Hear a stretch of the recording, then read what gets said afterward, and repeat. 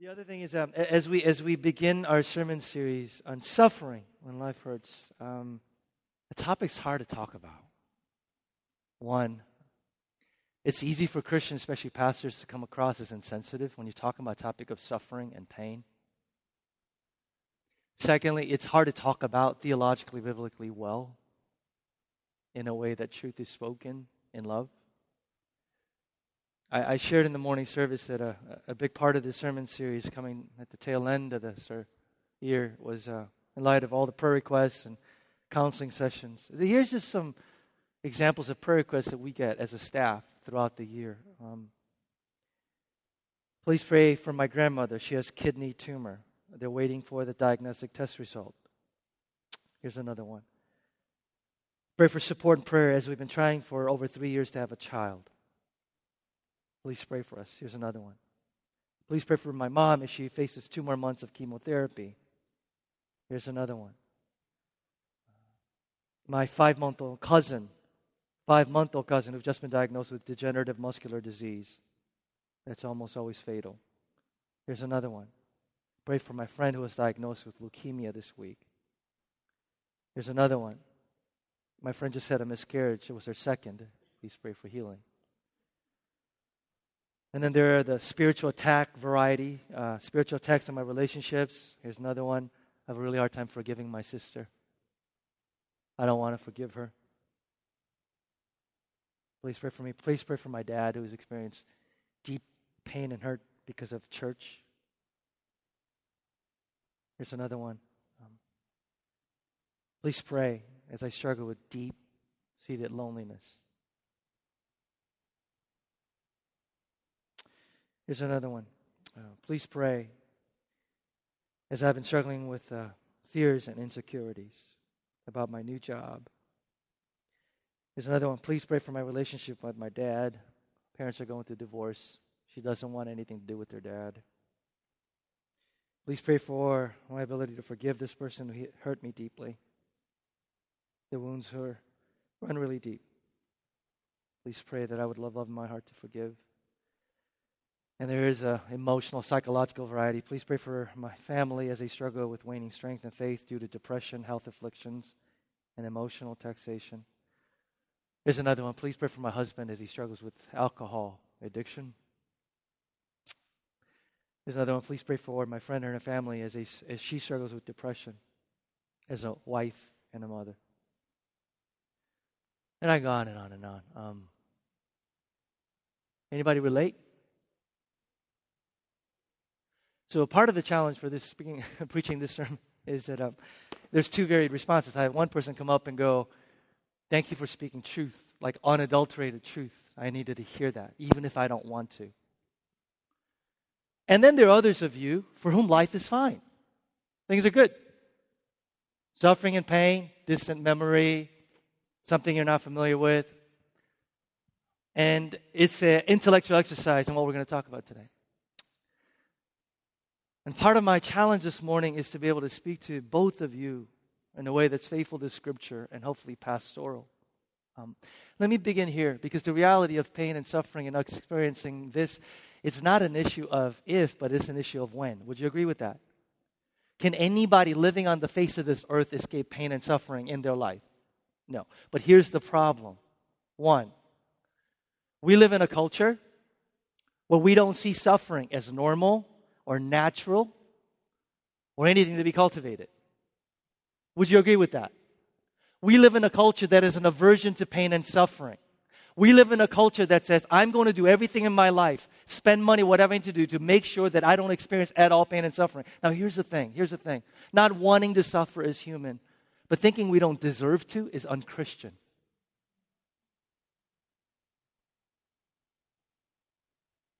Not wanting to suffer and have pain and affliction come into our life is normal, natural. Matter of fact, there's something wrong with you if you go, I love it when pain and suffering come into my life. But for most of us, we go, I don't want it. But thinking that there's no use for it, here's the thing. We might be the only culture on the face of this planet where suffering has no use. We might be the only culture on the face of the planet. When suffering comes, we go, there's absolutely nothing good that come out of it, nothing I can learn from it, and I'm going to shun it at all costs. And matter of fact, it is unfair and unjust that this is happening to my life. That's the culture we live in. And you need to know that in terms of what we're going to talk about for the next 3 weeks. Here's the second problem, is that we think that we don't have a choice when it comes to suffering. Many of us, when pain and suffering come into our lives, one of the first things we think happens is that it robs us of choices. It robs us of options. But here's the thing. You and I, when pain and suffering come, have one significant option and choice, and that is this: how we respond. How we respond. See, some of us are sitting here going, I don't have a choice in that. You do. We might not be able to control and have a choice in terms of what comes into our lives, and many times we don't with pain and suffering. But when we go, it robs us of anything that I can do. We do. Someone once said this: the same sun that melts wax hardens clay. The same pain and suffering that two people are going through, one person will become bitter, angry, resentful, and hard-hearted and say, I'm done with Christianity. And the same thing causes another person, for whatever reason, to become softer, more humble, more tender-hearted, more teachable. How you and I respond is up to us. And that's important as we continue this journey. Now here's the thing though, let's just collectively come together. When suffering comes and pain comes, what's the one major question that we want to ask? Say it with me, ready? 1, 2, 3. Why? It's universal, it's innate. Why? Why me? Why her? Why them? Why this? Why now? Why? And can I tell you this? Fixating on the question of why will hold you a prisoner. Because I have bad news. We'll never know why. We'll never know why. This side of heaven, we'll never know why. So if you're sitting here, by the way, and you're going, I'm so glad you're preaching on this, because at some point I wanted you to answer the question why. I can't. I'm not that smart. Because the only person that can answer the question of why is who? God himself. And we don't qualify for that job. But can I ask you this? Is why really the most important question when it comes to this? Maybe there's a different question we need to ask. For example, and we're going to talk about this in 3 weeks, the question of why does God continue to allow evil and suffering if he's all powerful, he's all good? Why does God allow evil and suffering? You may disagree, but I'm going to say this. If God does exist, but he doesn't care, I don't think the question of why doesn't really matter. Because if there's a God and he doesn't care, then who cares? Who cares? If there's a God and he doesn't care, who cares? If there's a God who exists and he doesn't care, who cares? Doesn't matter? Doesn't matter. So we're going to attempt to answer the big question of why. Because Job's friends asked why. We're going to talk about Job next week. But I want to throw out there that maybe there's a more important question that we need to ask. And we'll talk about that in a few minutes. Open your Bibles with me, though. John chapter 9, verse 1. John chapter 9, verse 1. We're going to do an introduction today, which means that you're going to walk out with more questions and answers, which means that we're going to cover a lot of sort of basic, broad principles that we will dig into for the next 2 weeks, which means that the sermon might be unsatisfactory, because how do you talk about suffering and pain in whatever time frame we have today? But what I want to do is lay a foundation for what we're going to build on in the next 3 weeks. John chapter 9, verse 1, it says, and he, as Jesus, went along. He saw a man blind from birth. Verse 2, his disciples asked him, Rabbi, who sinned, this man or his parents, that he was born blind? What question are the disciples asking? They're asking the why question. Now, here's the thing about the disciples. The fact that they're asking that question was very normative for that time. They were actually functioning from a worldview, a mindset that said that what you did in the past in some way sort of resulted in what happened to you in the future. So he's going, what did he do? What did his parents do? What did the grandparents do? Why? What caused it is their question. They're operating from a mindset of, listen to this, simple cause and effect. Tit for that. Exchange, retributive exchange. You do this, good things will happen to you. You do this, bad things will happen to you. Today we call it karma. Do enough good things in life and eventually karma will catch up to you and good things will happen to you. You do bad things in life and eventually bad things will happen to you. Can I ask you a question? Does anybody really believe in karma? The answer is yes. We live in a culture that believes in this. Now, It's not just them. It's for those of us who believe that Jesus Christ died and rose again, fall into this. You know what we call it in the church though? We call it moralism. Moralism. Moralism is one of the ways we respond to pain and suffering. What is moralism? And some of you, this is going to sound very familiar because we grew up in churches that taught this. Well, your child is sick because you didn't pray enough. Do you know how devastating that is for a person to hear? What is that? Cause and effect. You do good things, but you know why you're having financial problems? You don't have enough faith. What? Moralism. It's alive and well in the church. That's the reason why some of you walked away from the church. Whether you realize it or not, you're functioning from moralism of the essence of Christianity is what? I do enough good things, then good things are going to happen to me. If I do bad things, then bad things are going to happen to me. And here was you. You did a lot of good things, which means in your mind that good things are going to happen. Then pain and suffering come flooding in, and your faith and your worldview can't sustain it. So what happens? There's no God. This doesn't make any sense. I'm done. See, moralism isn't just concept out there. Moralism is deeply embedded within our hearts. Do you know why? It's the default mode of the human heart. But can I share with you amazing news? Amazing news. What is the essence of the gospel? The essence of the gospel is that Jesus Christ came and by his death and resurrection, once and for all, obliterated the cause and effect. Can I say that once more? Because I don't know if this is good news to you. Some of you want to, because this is good news to me. The gospel of Jesus Christ says on the cross, Jesus says, I'm going to come and obliterate cause and effect. How? You did bad. You are a terrible, rebellious sinner. And so what do I've got coming? Perfect righteousness. What?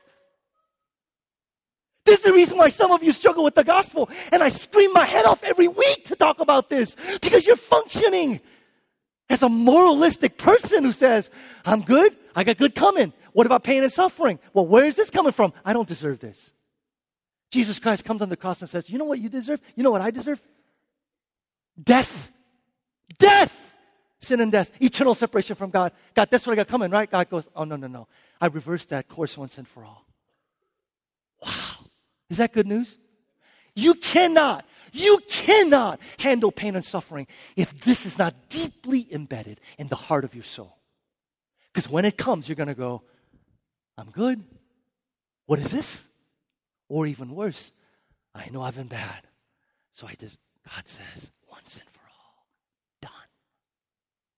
By the way, this is the reason why thinking Christian listens to the news and some stupid pastor gets up and says, the reason why Katrina happened is because of all the homosexuals. And I want to throw a brick through my TV. But what is he functioning from? Don't judge him too harshly. That's in our hearts too. What? Cause and effect. Tit for tat. Karma. Moralism. Here's another way, though, if you're sitting there going, well, what about other people? Another way we respond is cynicism. You know what cynicism is? Moralism is, if I do good. That's religious people. You know what cynicism is? Cynicism is somebody who says, you know why pain and suffering comes? Because there's no God. Oh, God. If there's a God, he doesn't care. He's out to lunch. Who cares? If there's God, he's indifferent. What God? It doesn't. Cynicism. A lot of people function from cynicism. You can't make sense of pain and suffering. There's no God. So here's the thing. You know what those are? Those are pat answers. Everybody say pat answers. Pat answers. Because I want to go, how do you know? How do they know? How do you know God is out to lunch? How do you know God works from tit to tat? Those are pat answers. But do you know why you and I are drawn to pat answers? Do you know why there's a part of us that says, I kind of like one, hold on to that. Do you know why? Do you know what pat answers are? Pat answers are attempts on our hearts to maintain control. How does this work? I'll give you an example. A religious person says, I'm good, so I got good coming, right, God? What are you doing? You're putting God in debt and saying, I control you, God. I'm good, so there better not be any pain and suffering come into my life. I'm good. I control you. What is it? Cynicism. Cynicism is what? There's no God. I'm accountable to nobody. I can do whatever the heck I want to. If there was a God, why would he let this happen? What are you doing? Maintaining control. Do you know that that's at the foundation of our hearts? Do you know that that's at the foundation of our hearts? And you know what the Bible says? And here's the essence of Christianity. Can you live in the tension of the mystery with a God that you can't control? Can you live in the tension of the mystery of a God that you can't control? Citizen of memorialism. I'm going to control God. 11 o'clock. You guys, again, get the benefit of the fact that after 9 o'clock, I have all these conversations with people who go, oh, this and that. So one guy comes up to me. It's honest. You know what he said? He's a public school teacher in the inner city of Chicago. You know what he said to me? He goes, Peter, he goes, you know what I do? He's like, I am suffering in Chicago. I am teaching at a hard school. I am doing all these things for God. I said, why? And he goes, because if I suffer for God here and do this for God, at some point He'll spare me from the really, really big pain and suffering. Now you see they're going, well, that's kind of silly. You and I do that. God, I'm good. I'm going to behave. So we have a deal, right? But what do you do when pain and suffering come into your life? Many times, I'm out. Here's a third way we respond. Minimize. And this is rampant in the church. You know what minimization is? How many of you in public health sector? Minimization is, and I've heard Christians actually say this. I'm at a funeral, and I overhear a lady going to the person who lost a family member, you know, death is just a natural part of life. Yes, it is. But that's completely insensitive, you fool. You don't say that in front of somebody who's just lost somebody, a loved one. You know how else we minimize? Why do you and I feel the need to exonerate God? Why do we do that? You know how we do that? How many of you have used Romans 8:28 as like an aspirin, spiritual aspirin? For God works for the good of all those. You know what Romans 8:28 is? I said this morning. It's like a spiritual shut up. Do you know what I mean? I'm going through a really hard thing. Romans 8:28. Oh, okay.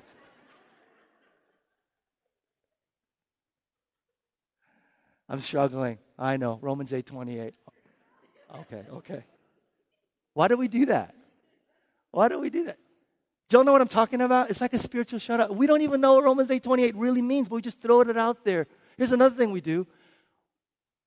We sanitize our language to minimize. What do I mean?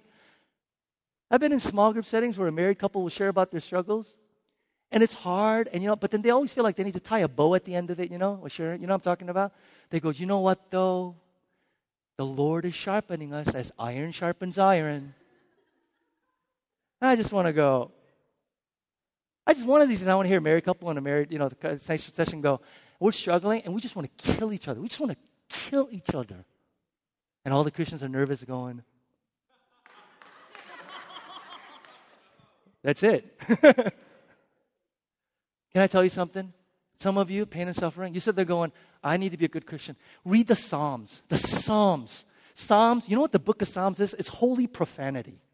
The Psalms is God's people going, where are you? Why is this happening to me? Are you a loving God? Who said this is fair? That's the Psalms. And God says, I welcome that. I welcome that. You don't have to exonerate me. I welcome that. Shout. Be real. Be brutally honest. I can handle that. The only thing that God can't handle is your silence.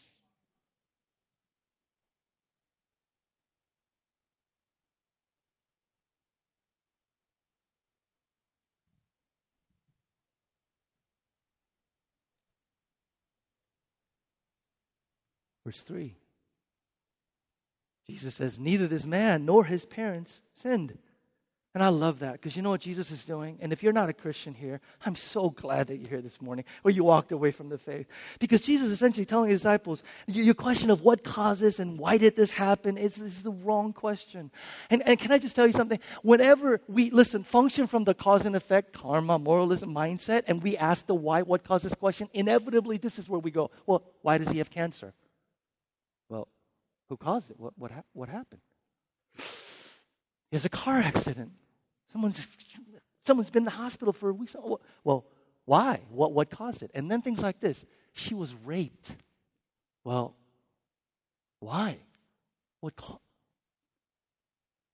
That's when you and I go down the path. If you do not believe to understand the gospel of either moralism, cynicism, or minimizing. And our answers come out cruel or just clueless. And she's just saying, Nobody's at fault. Nobody. There's no cause and effect here. There's no tit for tat. There's no retributive exchange. Listen to what Jesus says, and I love it. He says, but this happened so that the work of God might be displayed in his life. And you guys, if you're taking notes, the word displayed, the root word is literally to shine. And it's described in Greek, this word that has something dirty obstructed on it, but then it gets cleaned off. It gets buffed off, and that thing begins to shine and be displayed. And Jesus says, asking why, what causes, is not my main concern. My main concern is, what can God do? What can God do? I love the way Eugene Peterson, he's a Bible translator, he said it this way. His version is, you're asking the wrong question. You're looking for someone to blame. There is no cause and effect here. He says, look instead for what God can do. I would say this to you. The disciples' orientation, if you're taking notes, is past and causal. And you guys, listen very carefully. That's you and me. That's many of us sitting here. That's why with the question of pain and suffering, that's why it's so hard for us. Because whether we're Christian, our mindset is past and causal. This for that, cause and effect. What did I do? Good for good things and bad for bad things. Some sort of a cosmic retributive exchange that's going on. And Jesus says, no. That's not who I am. That's not how God works. Jesus is my orientation, his future and result. And he's saying, my aim, and what I want to ask in this is, what can God do? Now here's the thing. If you're sitting here this morning and you're going, that's completely unsatisfactory for me, because unless I know why evil and suffering, why this happened to me, why these things are continuing to happen in the world, I want to apologize up front. I can't answer that for you, but I want to propose that's not what is going to give you hope and anchor. Because in the midst of pain and suffering, here's what I want to do. I want to ask this question. I want to say, God, take it beyond the realm of theory. Can you show me what you can do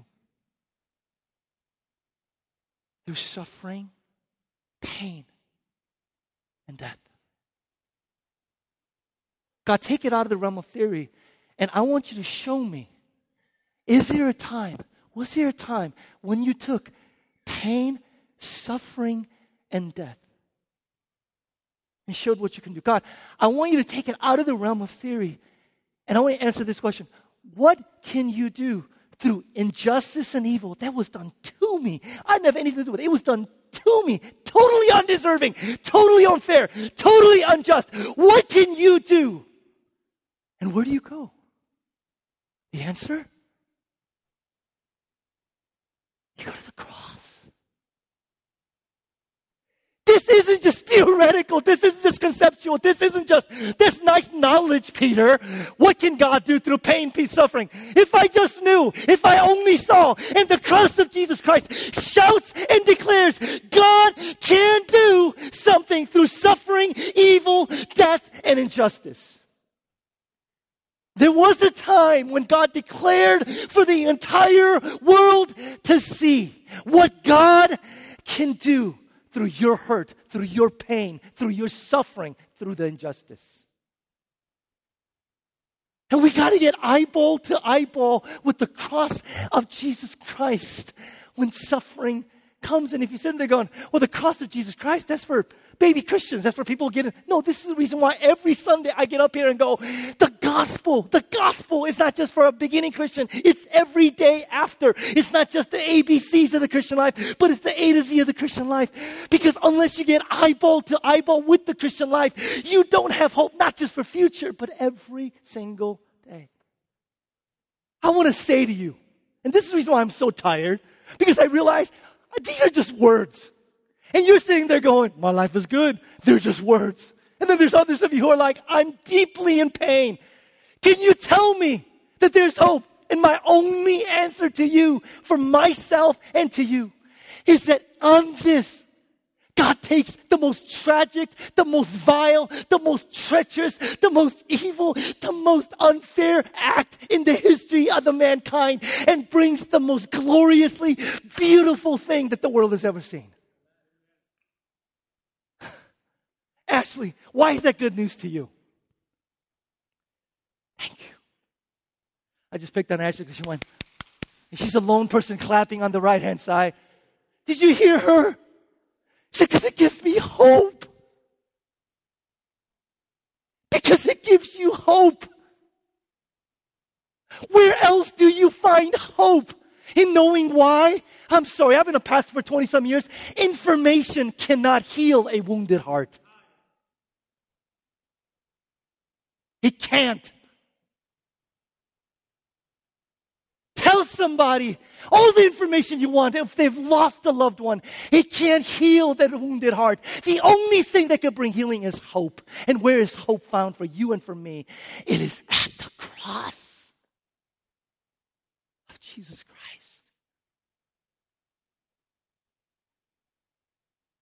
Peter, I've been raped. What can God do? What can God do?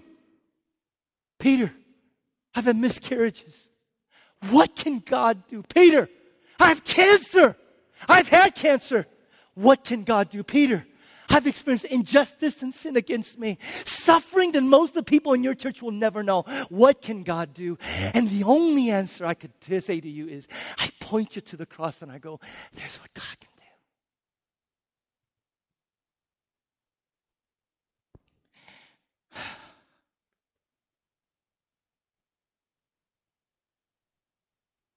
It's the only hope I have. When I'm sitting in my office and I hear, or coffee shops, the stories of the prairie because I read to you, and I am absolutely, utterly helpless and going, God, what can I possibly say to alleviate the pain? And I hear God going, you can't. What do I say? Not a whole lot. What do I do? Not much. Anything, God? Towards the cross. But that just seems so unsatisfactory. And then God goes, it's not your job, man. Just point them. Because here's what we see in the cross. These are main broad principles, and we're going to dig into these things for the next couple of weeks. I'm not going to spend a whole lot of time on them. You ready? First of all, the cross removes the shock and surprise over suffering. Guys, we're being honest this morning. How many of us really, when pain and suffering come, we're surprised? We get shocked. Okay, so the rest of you don't? Rest of you are like, yep, this is normal, natural part of living in a fallen world. And we get shocked. Can I be honest with you? Do you know why I get shocked? Honestly, I'm telling you honestly, because theologically I go, well, I know that we live in a fallen world. I get shocked because deep down inside I go, I'm a good person. I'm just being honest. Deep down inside I go, I'm a good person. Why is this happening to me? And you know what I see? Listen, this is why the cross. I look at the cross and I go, who's hanging on the cross? A good person? The perfect sinless Son of God is hanging on the cross. Here's maybe good news, bad news for you. Ready? The Bible never, ever promises that God will rescue you and me from suffering. And I'll say that once more. You're going to go home and go, he said that. I don't think that's true. No, look, God never promises that he will rescue us. In Isaiah 47, he says, when you walk through the fire and the water, when? I will be with you. God never promised. If you want to go, well, where's the examples? Look at the Bible of faithful men and women who've gone through horrendous suffering, the ultimate example being Jesus. God's plan and God's promise is never to rescue you from your pain and suffering. God's only promise is, I'm going to rescue through it.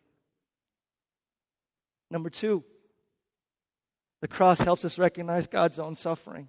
And you guys, full disclosure, literally, this is where we're going for the next 2 weeks. And so you're going to hear various forms of this in Job next week and another and third week. This is because if you want to go, Peter, can you answer the question if God, why would God allow evil and suffering to happen? I can't. And if you find a really smart person who give the answer, please point me to them because I would love to read them. The cross doesn't tell us why God allows evil and suffering in the world, but the cross tells us what the answer isn't. The cross tells us. And the cross tells us that pain and suffering in the world is not because God doesn't care. It's not because God is indifferent. It's not because God doesn't love us. The cross of Jesus Christ is the ultimate declaration that God comes into the world to end suffering once and for all without ending us. The cross is the ultimate declaration of God that He comes to destroy evil, injustice, and sin without destroying us. That is what the cross tells us. And the reason why that's important is because when you and I are suffering and hurting, I'll just be honest, for me, I've been a Christian for half of my life, I immediately go, God, do you love me? Do you love me? Do you love me? Immediately, that's where I go. Do you love me? Because I doubt it in pain and suffering. And the cross is the only place where I know God says, I love you.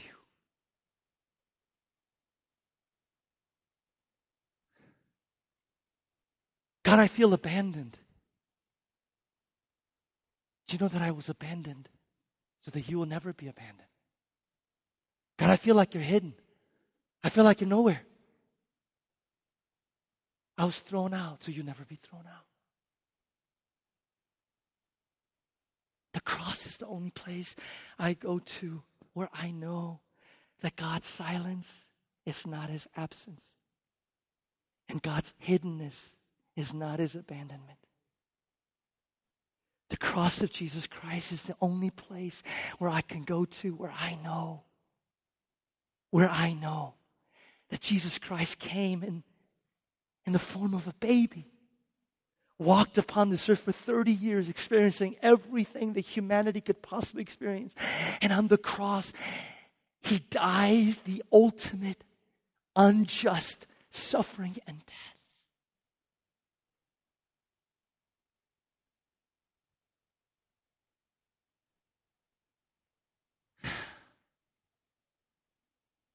So when we cry out, God, do you care? Do you love me? Do you care about this world?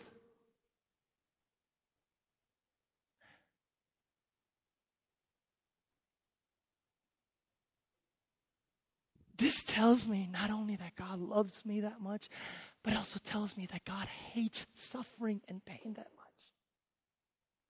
Do you ever wonder, maybe you and I have been Christians too long, you ever sit there and wonder, why would God do that? Why would the Creator God subject Himself to do that? Why? If you're not a Christian, why would you want to worship a God when you live in a world filled with pain and suffering? Why would you want to worship a God who is totally immune to pain and suffering? I couldn't. I couldn't worship a God who is immune to pain and suffering in a world filled with pain and suffering. And the Bible says that Jesus Christ, the God of the Bible, is not immune to pain and suffering. He knows it to level and degrees you and I may never know. Apostle John says it this way in 1 John 4:9. This is how God showed His love among us. He sent His one and only Son into the world that we might live through Him. This is love, not that we love God, but that He loved us. How does He show us? How does He tell us? And sent His Son as an atoning sacrifice for our sins. If you're a Christian, or if you're not a Christian, this is one of the hardest things about going through pain and suffering, because it's either going to fall on cynicism or moralism. And one of the immediate human reflexes is, what did I do wrong? What did I do wrong? What did I do wrong? This is not. And here's the thing. The difference between a Christian and a non-Christian is not that the Christian is better than you. God knows we're not. Or that we're tougher than you. The only thing is, as a Christian, if you believe in the gospel, even though there's tremendous sorrow when pain and suffering comes, it's human nature. We experience sorrow. A Bible-believing Christian doesn't experience on top of the sorrow guilt. Where does the guilt come from? The guilt that comes from the moralizing of what happened in the past. And here's the thing. Oh my gosh, if you're sitting there going, well, what did I do? The amount of guilt and sorrow that comes with, because it could be anything, right? It could be anything. I could live a week and turn around and go, I could have been punished for that, or that, or that, or that, or that, or that, or that, or that. If you're a Christian and you don't understand or know the gospel, or it's shallow and you haven't dug in, and you're struggling, not just with sorrow, but a sense of guilt because you don't go, the Bible says that Jesus Christ obliterated once and for all the connection between cause and effect, punishment and deserving. Is that good news? This is why it was really hard at the 9 o'clock service. The cross, next point, helps us remember that God has hidden purposes. Can I just ask you something? Let's be honest. If you were there on Good Friday, how many of us would have been like, that is the most beautiful display of God's wisdom and salvation for the world? You know what most of us would have done? We would have been like the disciples who said, I'm out of here. I'm going home. There's a God? There's a God? Are you kidding? He's a sham. He's a sham. He was a good man. There's a powerful, all-loving God, and he lets that happen. He lets that happen. If there's God, he's out to lunch. Why? That's what most of us would have said. But what does the cross of Jesus Christ say? And this is something that we'll wrestle with for the next 2 weeks. God takes the most tragic, evil, unjust event in history and brings about eternal good. The salvation and redemption, not just for you and me, but for this broken, messed up world, came through the cross. We're fortunate to stand on the other side of the cross. And we go, that is the most beautiful, redemptive thing in the history of the world. So here's my pastoral wisdom real quick. Would you be humble enough to know and not know what God is doing? Because if you're trying to interpret by your circumstances what God is up to and what God isn't, the Bible will not make any sense. We're celebrating the Christmas season. God takes a 12-year-old girl named Mary. Says, guess what? You're going to bear a child. How many people in her family and her culture said, that's amazing. This is the most amazing. People are like, what?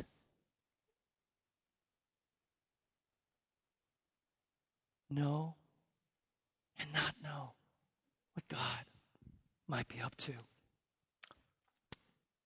Lastly, the cross helps us remember that God has revealed purposes. This is going to be a little bit challenging because this isn't applicable to everybody, but this is applicable to many of us. Because when you look at the Bible, when you look in the Bible, you not only see that God has hidden purposes beyond sort of the thimble of our mind, but you also see that God had revealed purposes. And this is why the scripture says that when pain and suffering come, depending on how we respond, depending on how we cultivate it, we could become harder or softer. We can become bitter or become better. And your principles found in Scripture and principles that I found in my own life and others in ministry. Here's one revealed purpose. You lose your self-sufficiency. How many of you just know that's true? That through pain and suffering you lose yourself? Anybody? Yeah, so many of us are nodding, right?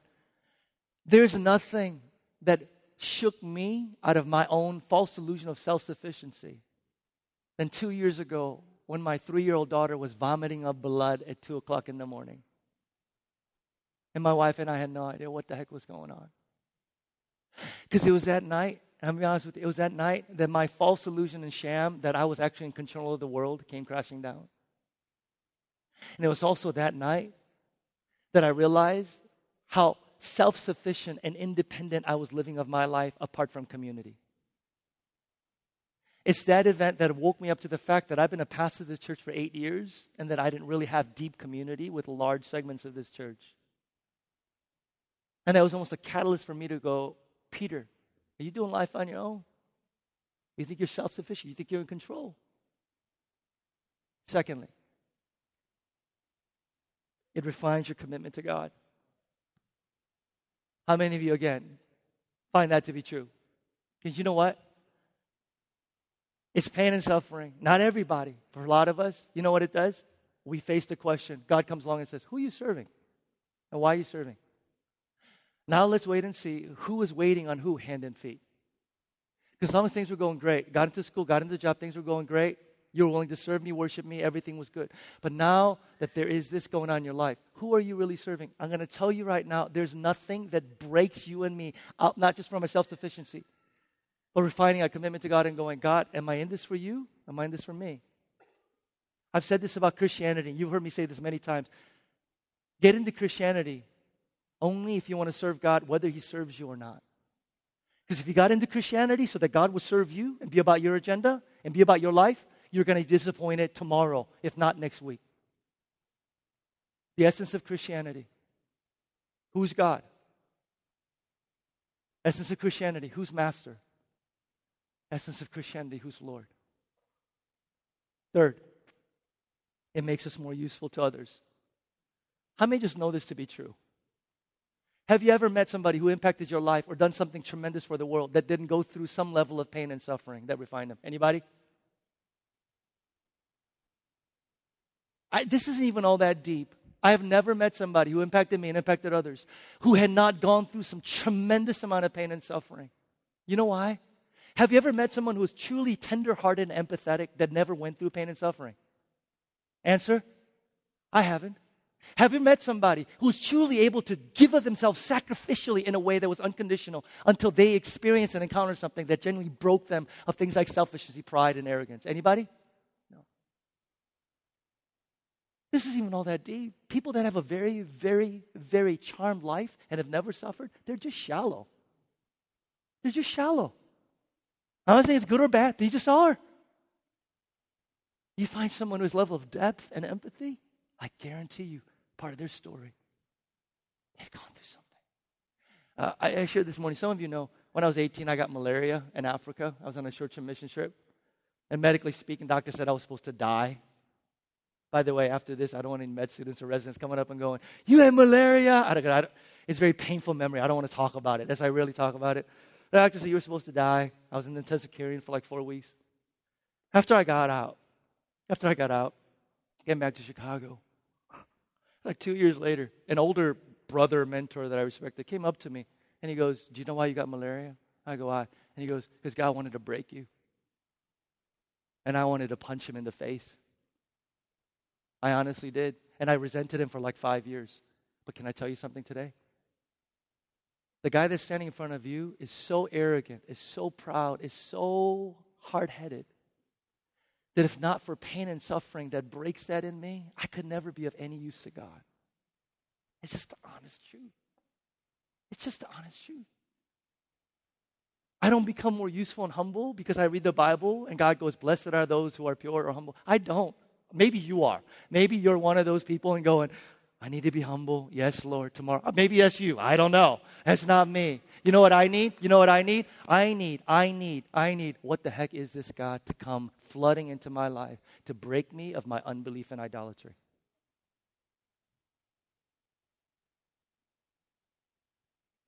And lastly, it becomes a mode of witness, and we'll talk about this more next week. Do you know that your life has a megaphone attached to it? Your life is indistinguishable from those who don't know Jesus if everything is going well. When they can tell the difference is when all crap hits the fan, they go, all right, what you look like? You're a Christian, right? What do you look like? What do you look like? That's when a megaphone is put into our lives and going, am I displaying who God is? Listen. You have a choice when you go through pain and suffering. Can I just say this? It's easy and effortless to become bitter, angry, resentful. It's easy. It takes no effort. Just naturally goes there.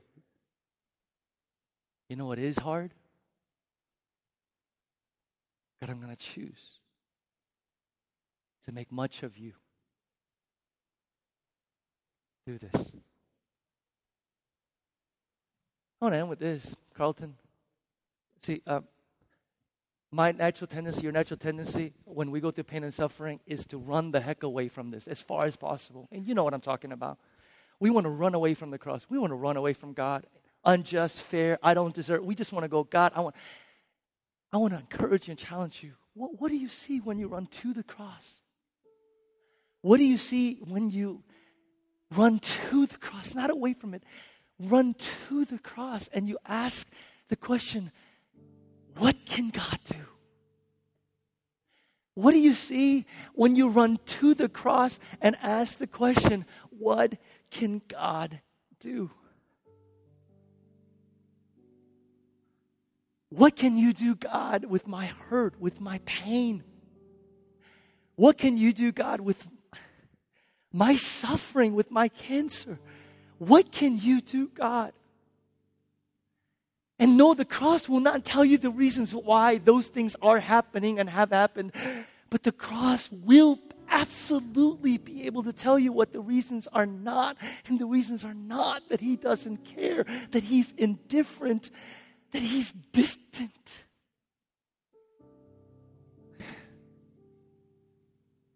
This is my only hope.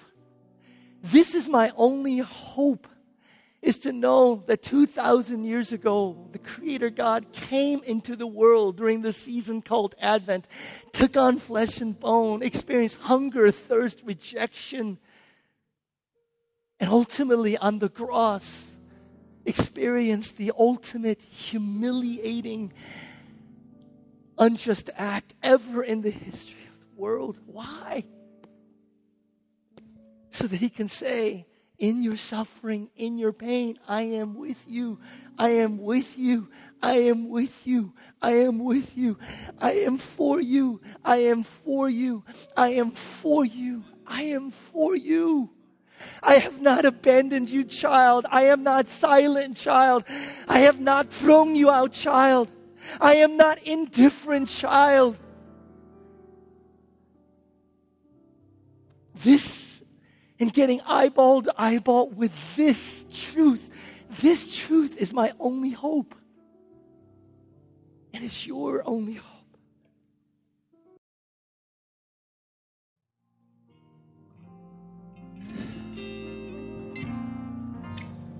Help us, Jesus, this week, regardless of where we're at in our life today, to get eyeball to eyeball with your cross. Every single day, with the first breath that we take. Help us to get eyeball with the cross and what you did 2,000 years ago. May that be our hope. May that be our anchor. May that be our foundation. May that be the only resource that we have to live this life and to display your glory. Pray that the Spirit of God that lives within you would go beside you, behind you, before you, as He leads you early tomorrow morning for the rest of the week. Live with assurance and the knowledge and encouragement that God is for you, that He is with you. He is Emmanuel. Jesus, come with us. He lives inside of you. May He become your source of strength, your source of hope. In the name of the Father, the Son, and the Holy Spirit. And all God's people said, amen. All God's people said, amen. Have a great Sunday. We'll see you back here next week.